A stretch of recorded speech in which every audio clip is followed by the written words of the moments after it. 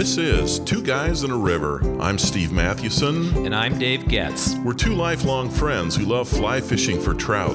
Our podcast is all about helping you catch more fish and deepening your love of the time you spend on the river. We are Two Guys in a River. For the love of fly fishing.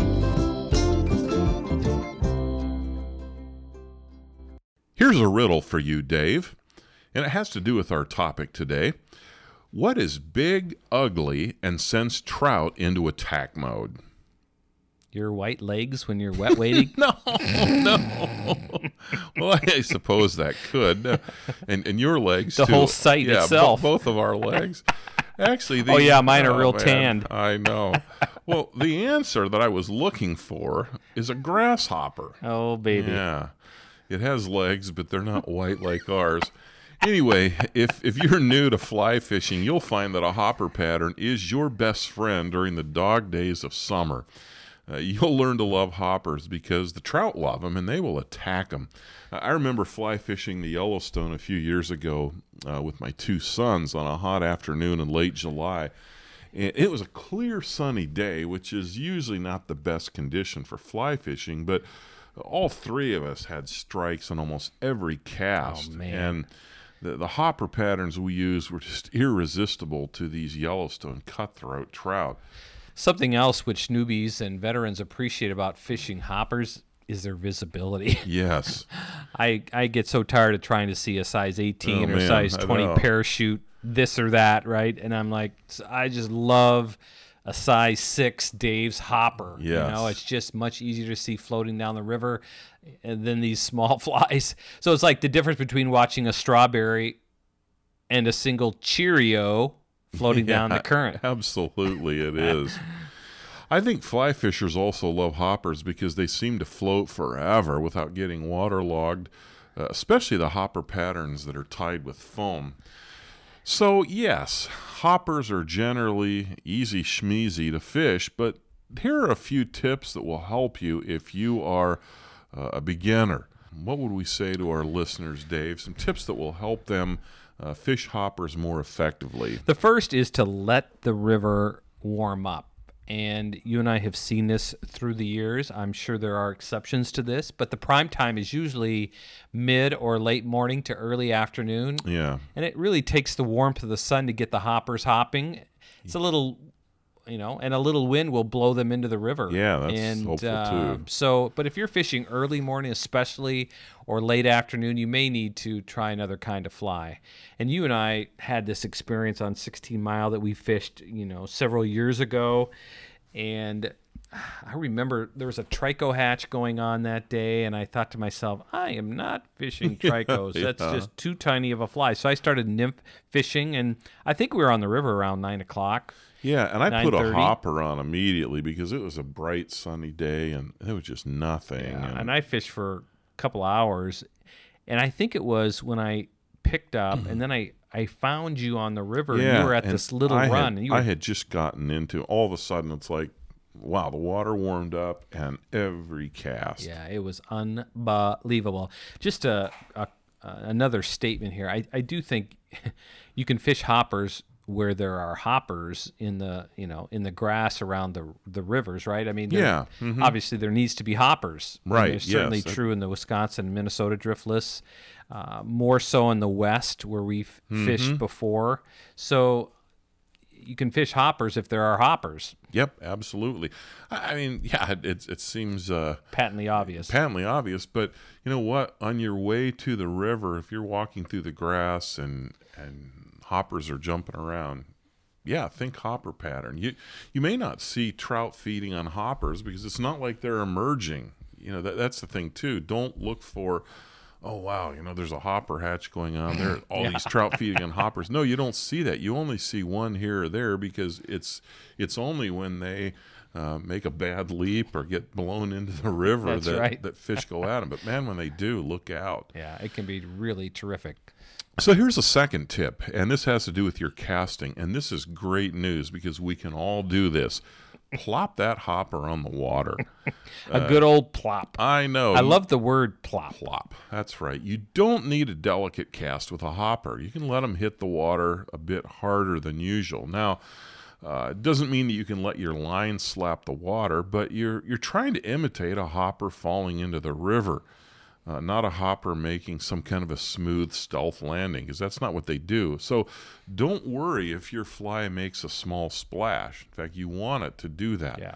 So again, something that may seem obvious if you fly fish much, but if you're a new fly fisher, this is the one time where you don't have to have a perfect cast. Yeah.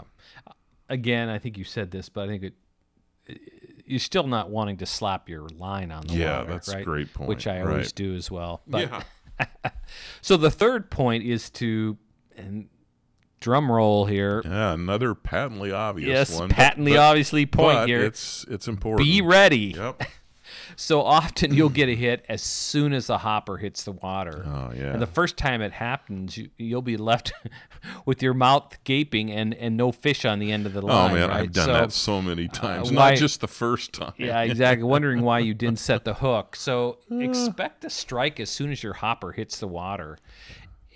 Even if it floats for a few seconds before a trout attacks it, the strike will come unexpectedly and demand a quick hook set. So that is a firm, slight lift of your rod tip. Now, the other thing, I do think sometimes, depending on how they're attacking it, you can set the hook too quickly. Yeah. And we've had that on Hopper Run before, where you just have to wait a little bit and be careful. I've heard you say that not all hopper strikes are aggressive. Yeah, And but you're when right. they are in attack mode, again, you have to just, it's a feel, I guess, and you have to be able to read the situation in real time.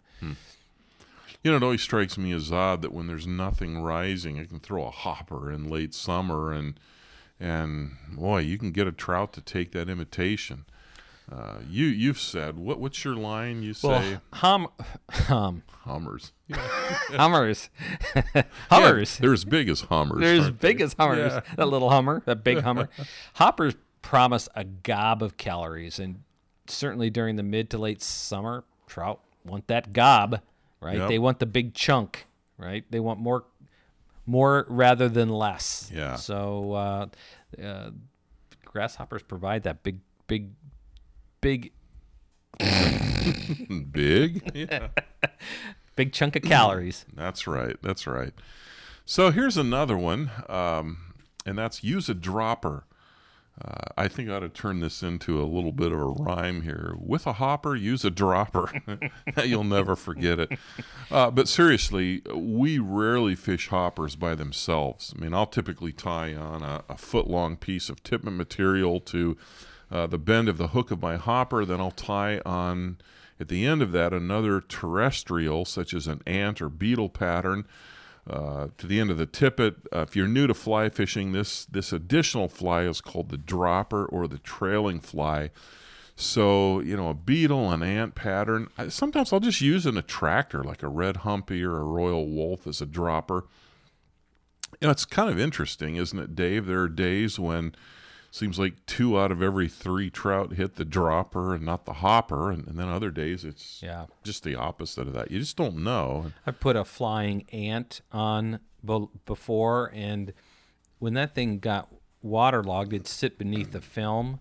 And I remember fishing Hopper Run, and we call it Hopper Run, where we fish it in Yellowstone simply because we've caught so many cutthroat on grasshoppers. But I've seen them come up and hit that thing, and it's really sitting beneath the film, and it's not even sitting on top of the water. And so that second fly, even if it gets waterlogged, will get hit sometimes. And so the droppers are really important addition to fishing grasshoppers. Yeah, they really are. They really are. What else, Dave? Another important point, and we make this so many times, so if you're a veteran and hearing this again, you know, we apologize in advance, but to pay attention to size and even color with hoppers. It really doesn't matter what materials were used to tie hoppers, at least from my perspective. Yeah, I think you're right. Yeah. And at least from the trout's perspective, I think as Even well. more important. Yeah, exactly, because that's what matters. Foam patterns, they float longer than those with hair. And otherwise, a certain style of legs or the shape of the body matters little.